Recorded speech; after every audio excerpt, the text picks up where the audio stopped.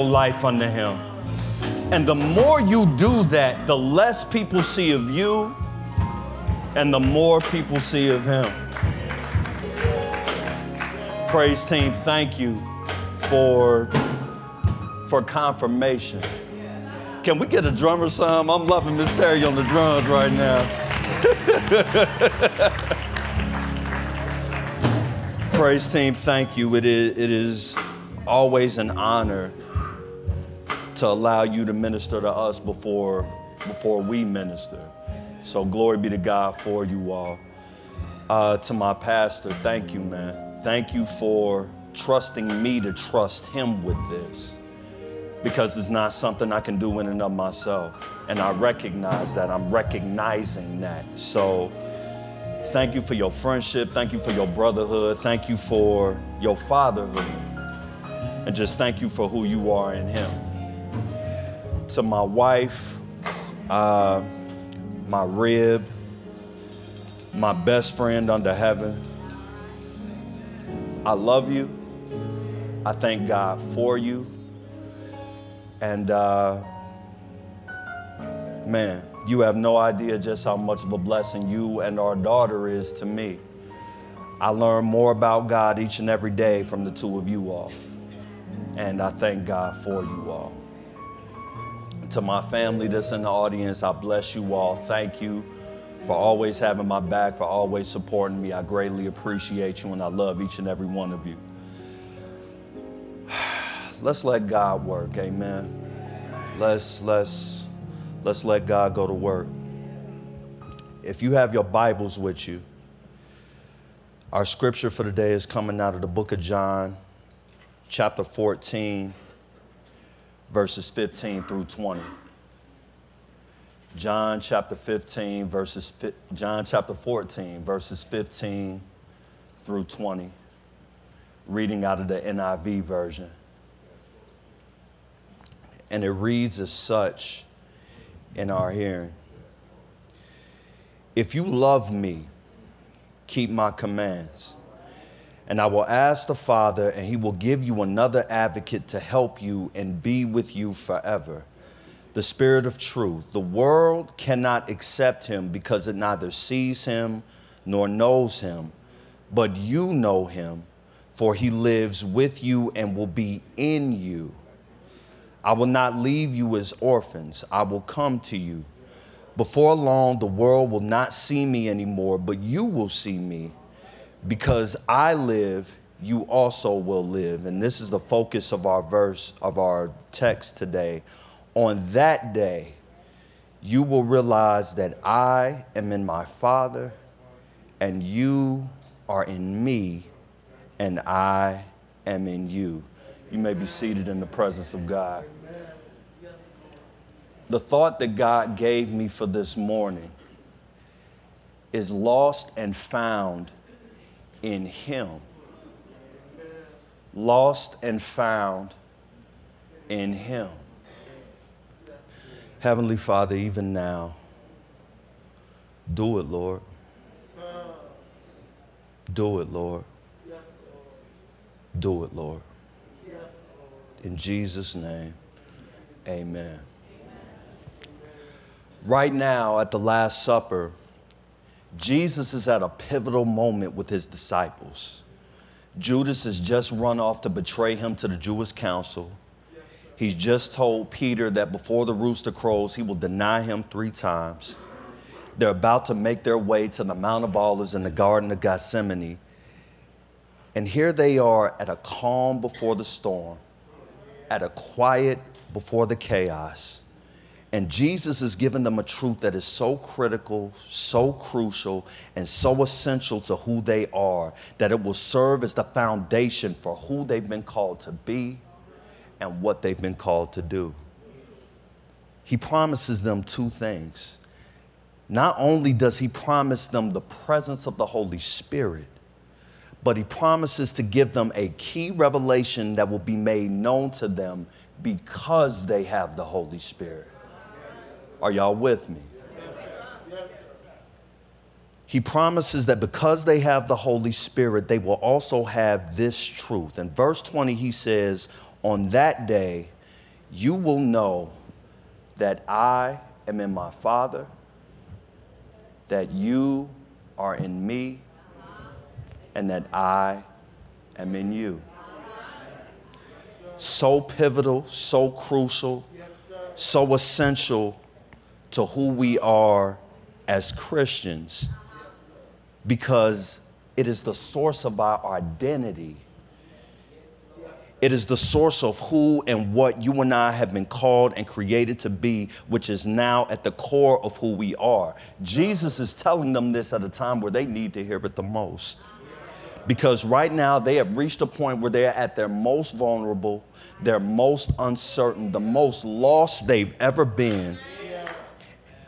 And he's bringing them to the understanding that what will be given to you did not come from you. You have everything that you need to do and be. You have everything that you need in order to do what you need to do, in order to be who you've been called to be, and it is from a source that is beyond you. Why? Because when you operate in the gift that I'm giving you, anytime that people see you, they'll see me. They'll see me. And anytime they see me, they'll see the one who sent me. Jesus is saying the exact same thing to us today. That for those of us that have received him, we have everything we need to walk in who we've been called to be and what we've been called to do, because the gift that has been given to us did not come from us. Are y'all with me? It is from a source that is beyond us, so that as we walk in what God has given us and who God has given us, when the world sees us, they see the Father. But in order for that to happen, we need to have the same revelation that Christ promises to his disciples. We need to understand that Christ is in the Father, that we are in Christ, and that Christ is in us. Because that revelation is the cornerstone of what we believe, who we've been called to be, and what we'll be called to do, it begins with the conviction that Christ is in the Father. Earlier in the supper, Jesus is talking with his disciples, and Philip makes a request to Jesus in verse 8. He says, Lord, show us the Father, and that'll be enough for us. Jesus gives him a strange answer in verse 9. He says, Philip, I've been with you all this time, and you still don't know me? Anyone who has seen me has seen the Father. So how can you say, show us the Father? Do you not believe that I am in the Father and the Father is in me? The words I say to you, I don't speak on my own. It is the Father dwelling in me, performing his works. Believe me that I am in the Father and the Father is in me, or at least believe on account of the works themselves. Yes, sir. Huh? Jesus, what are you talking about? I asked you to see the Father. Why are you saying that you've been with us this long and we still don't recognize you? We recognize you. What do you mean? Jesus is describing a relationship with God that defines our purpose as Christians. Yes. He's saying that because of who God is, he has surrendered to the Father to the place where he abides in the Spirit of the Father, and the Spirit of the Father abides in him. So much so that now, whenever we see Christ, we see the Father. Jesus depended on God so heavily that he never spoke or acted out of his own accord. Every word that he spoke, every action that he took, it wasn't him, it was the Father in him performing his works. That's why he told his disciples, if you don't believe me, at least believe the works.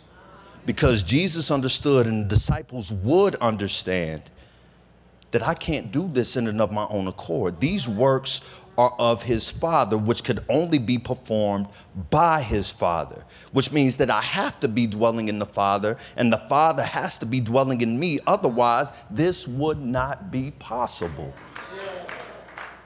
Because even though Jesus was fully God and fully man, he depended on the Father so closely that he would not act without allowing the Father to act through him. Doesn't he want the same thing for us? Doesn't he want that kind of dependence from us? Doesn't he want us to trust him to the place where he has to work in us and for us because we know we can't do anything in and of ourselves? Where we don't act or move or think without him because we know it is him doing it in us, for us, and through us. Because of Christ's obedience to the Father, that type of dependence is available for us to walk in and to grow in. It's available for us to mature in once we have received Christ. Why? Because when we receive him, he receives us. Let me say that again because somebody didn't catch that. When we receive him, he receives us. What does that mean? It means that now we are so wrapped up in him, so clothed with him, so covered with him to the place that when the Father sees us, he sees Christ. When people see us, they see Christ, because now not only does he dwell in us, but we dwell in him. And just as the Father performed his works through Christ, because we are in Christ, he will do even greater works through us, because dwelling in Christ means that we are now clothed with the Spirit of Christ himself, the Spirit of the Son of the living God. Let me prove it. In ancient Israel, one of the signs of sonship, meaning one of the signs that you belonged or were the son of a man with authority and influence, was the fact that you were clothed with a robe. The robe was a symbol of your identity. It was a symbol of your belonging. It was a symbol of your sonship. That's why when Jesus talks about the parable of the prodigal son in Luke chapter 15, he explains that after the son comes to himself and returns from separating himself from the Father, while the son is still a long way off, Scripture says his father saw him and was filled with compassion and ran to his son, embraced him, and kissed him.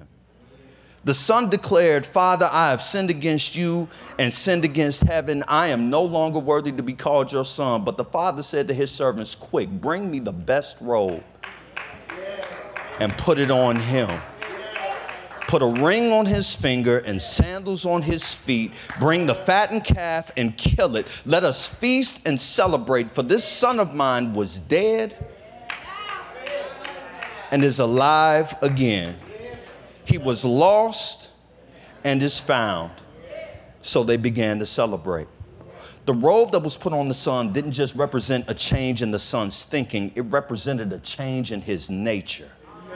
It represented a change in the core of who he was. That's why the Father says, "Let us feast and celebrate, for this son of mine was dead and is alive again." He was lost and now he is found. There was a transition and a change in the core of who he was. And so the Father clothed him with a robe to show him, he is mine. This is my son. He is clothed with me.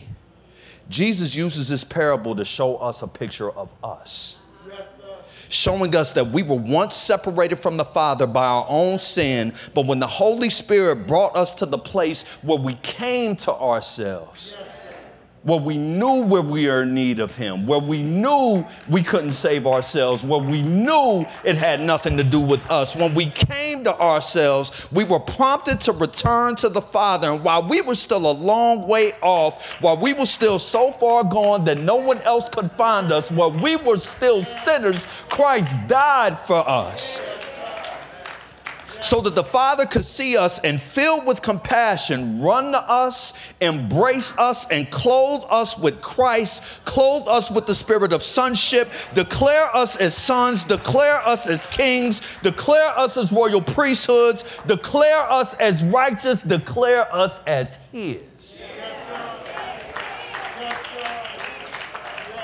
1 John chapter 3, verse 1 says this. It says, behold, what manner of love the Father has given to us, that we should be called children of God. And that is what we are. Before the foundation of the world, he crucified Christ as the sacrifice for our sins and as the bridge that covered the very thing that distanced us from the Father. So that when we received Christ, he received us. And when he received us, he clothed us with the righteousness of Christ, so that now when people see us, they see Christ. Because we are hidden behind his glory, we are hidden behind his righteousness, so much so that now when the Father sees us, he sees Christ. And when he sees Christ, he sees himself.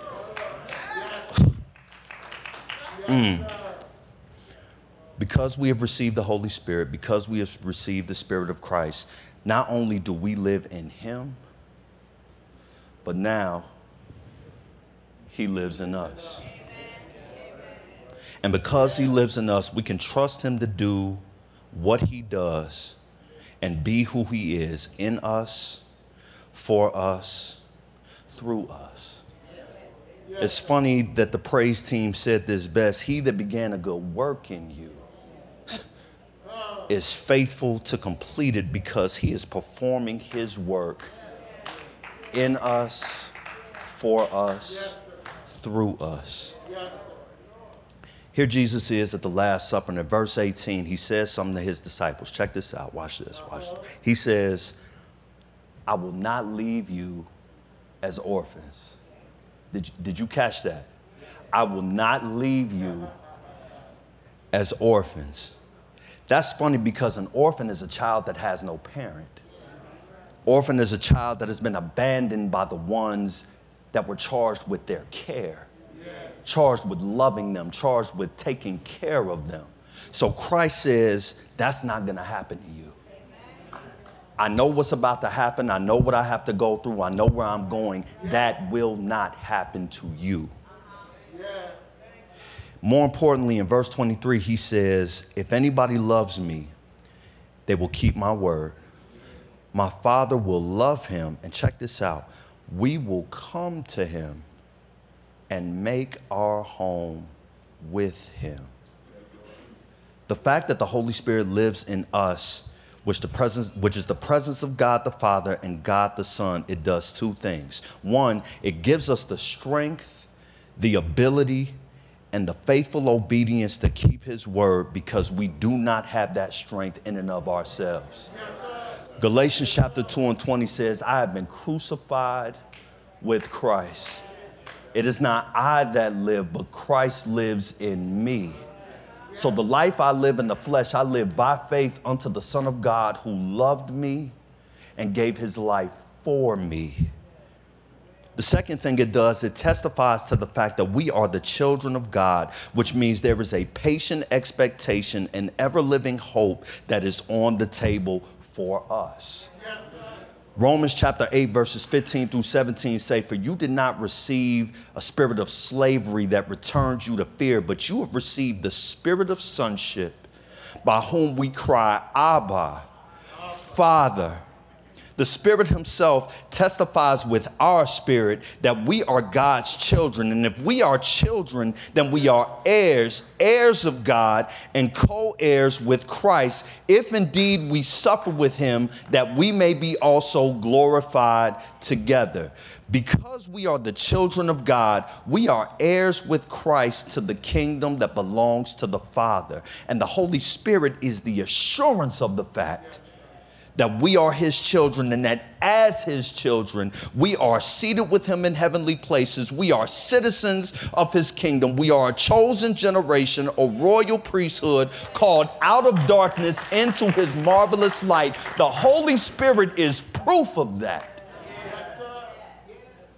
Colossians 1:13 says, he has rescued us from the dominion of darkness and has brought us into the kingdom of his beloved Son, in whom we have redemption and the forgiveness of sins. Because we are heirs and citizens of God's kingdom, that means the fullness of the glory of the presence of God and the fullness of the glory that will be revealed in us when we see him, because when we see him, we shall be like him. The fullness of who he is, which has not been revealed yet, and the fullness of who we will be has not been fully revealed yet. When we see him, we will see him face to face. We will see him as he is. That is an expectation that we have to look forward to, because Christ promised us to bring us into it and give us his Spirit, gives us the Holy Spirit as an assurance of the promise. Scripture says that is the earnest of our inheritance until the redemption of the purchased possession. Well, what do you mean, the redemption of the purchased possession? What are you talking about? What does that mean? I'm talking about you. I'm talking about us. I'm talking about the fact that he paid the price for us. He rose from the dead. He ascended into heaven, and he is coming back to bring us back unto himself. Well, how do you know that? What proof do you have? Come here, Jesus. Explain something to me. Make this plain. How do we know that you are going to do this? In my Father's house are many mansions. If it were not so, I would have told you. I go and prepare a place for you. And if I go and prepare a place for you, I will come back to bring you into my presence. And where I am, you will be also. That is a promise. That is a promise. That is an expectation. That is a living hope. Because we serve a living God who has made us alive again in him. This is not something that we believe haphazardly. This is the cornerstone of who we are. This is the cornerstone of what we've been called to do. This is the foundation of who and what we believe. So much so that when people see us, they will see him. But that promise only belongs to us if we belong to him. So right now, if you don't know Christ, if you haven't received him as your Savior, if you haven't received him as your Lord, if all of this seems foreign to you, if you have no idea what I'm talking about, if this does not apply to you,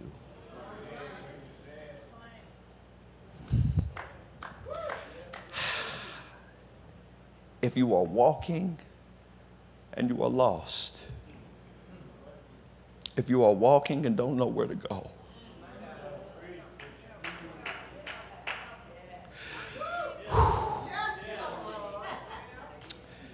if you have lost your way, lost your sense of direction,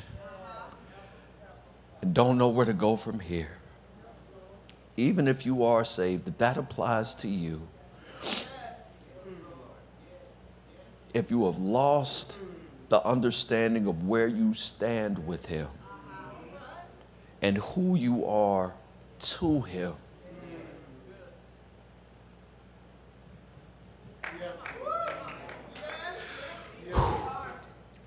I beg you, I beseech you, I'm praying for you, I'm praying with you. Acknowledge who he is. Return unto him. Confess with your mouth. Believe in your heart that he came. He lived a perfect life. Died a death that did not belong to him.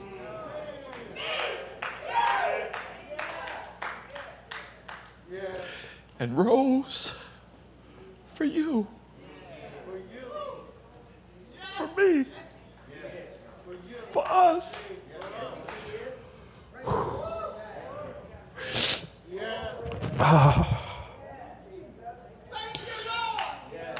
And because of that, he has given you the right. He has given you the power to be called a child. To be called a child of him. Receive him today. Surrender to him today. Give yourself completely to him today, so that you may know on this day, today, that Christ is in the Father, that now you are in Christ, and that Christ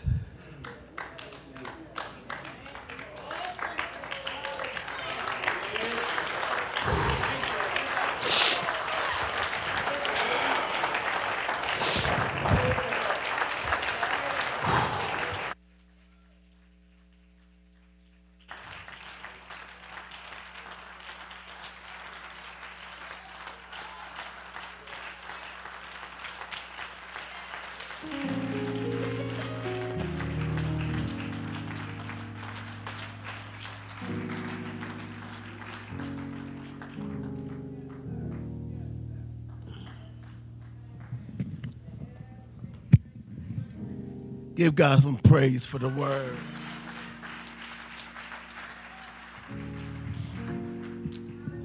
The reality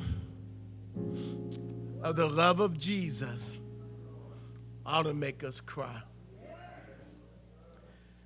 Someone said it's the fear of hell. No. It's how much he loves us. And when you get a revelation, because it has to be a revelation of how much God loves us, and watch this, and has put his spiritual divine nature in us. It makes you surrender.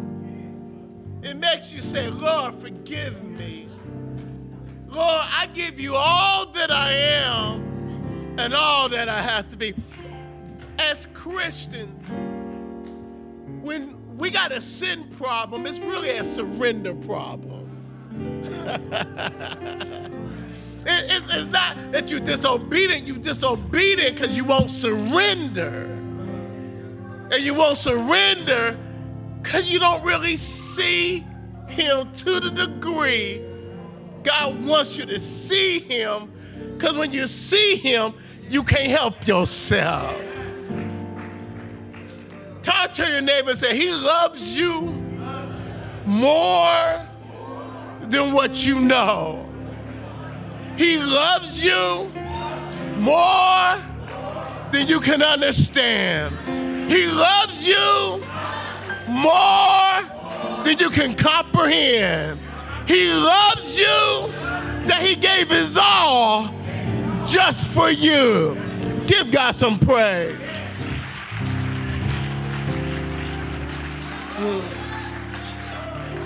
Not religion. Relationship with a true and living God that made us for himself. What a mighty God.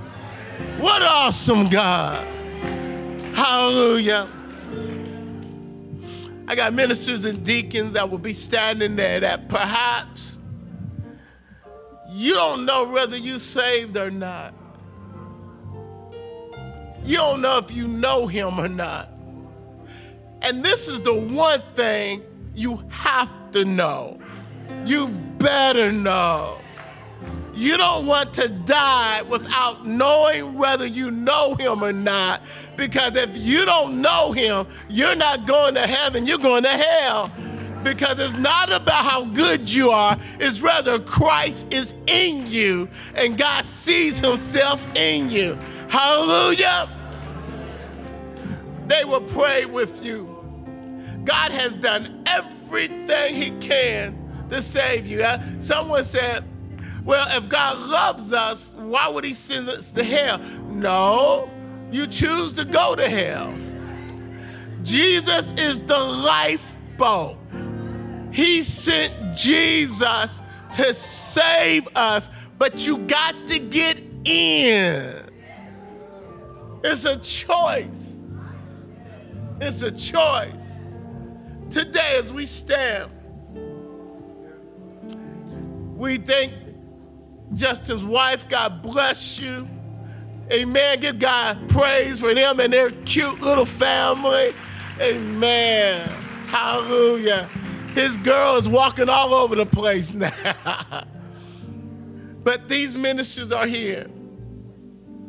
Anytime during from now to the end of service, if you grab one of them, they will be outside by the water fountain at the end of service and talk with them. They will pray with you. If you don't know whether you are part of a church and you want to join here, they will talk with you. Amen.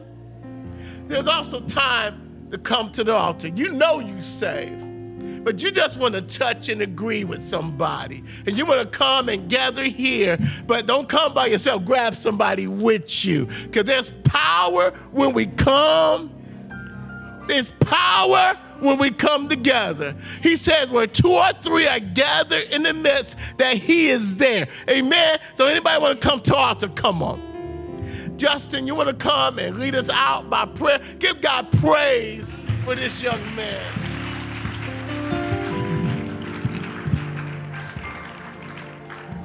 God used you in a mighty way. Thank you for letting God be God through you today. Amen. Let us come. Grab somebody's hand. Come to the altar if you want to. We got one coming. Don't let her stand here by herself. Somebody come just to stand with your sister, just to be with her. Because we need one another. Hallelujah. Turn to your neighbor. I need you. You need me. We need one another as we walk through this together. Heavenly Father, thank you for your love, God. Thank you for the fact that you have always had us in mind. So much so that you sent your son to die for us, that we may not be separated from you, that we may be called children, that we may be called sons, that we may be found in you. So covered, so wrapped up, so protected, so in you, that when people see us, they see you. That we are redemptive reflections of you. You love us to the place where you gave us yourself, that we may not be lonely, that we may not walk alone, that we may not be left as orphans, that we may be equipped, qualified, called, uplifted, and encouraged. Because you love us to the place where you now live in us, and we live in you. So Lord God, even now, place that truth so deep in our understanding that as we walk, as we go, as we do what you have called and created us to do, that governs how we act, it governs how we think, it governs how we love, it governs everything that we do. We love you, Father. We uplift you, Father. We glorify your name. We're asking that you continue to see about us, that you continue to protect, that you continue to teach us how to surrender everything that we have and everything that we are and everything that we hope to be to you. To you, Father. Because you love us enough where you will protect and hide everything that we have in you. Our life is hidden in you. You are our source. You are our peace. You are our joy. You are our redemption. You are our everything. In you we live, move, and have our being. So Lord God, even now, we surrender unto you. We give ourselves to you, knowing that you love us, knowing that you care about us. because we are yours. Glory to your name, Father. Honor to your name, majesty unto your name, might, dominion, and power unto who you are. In Jesus' name we do pray. Amen. Amen. Go in peace. Go in peace. In the mighty name of Jesus. Amen.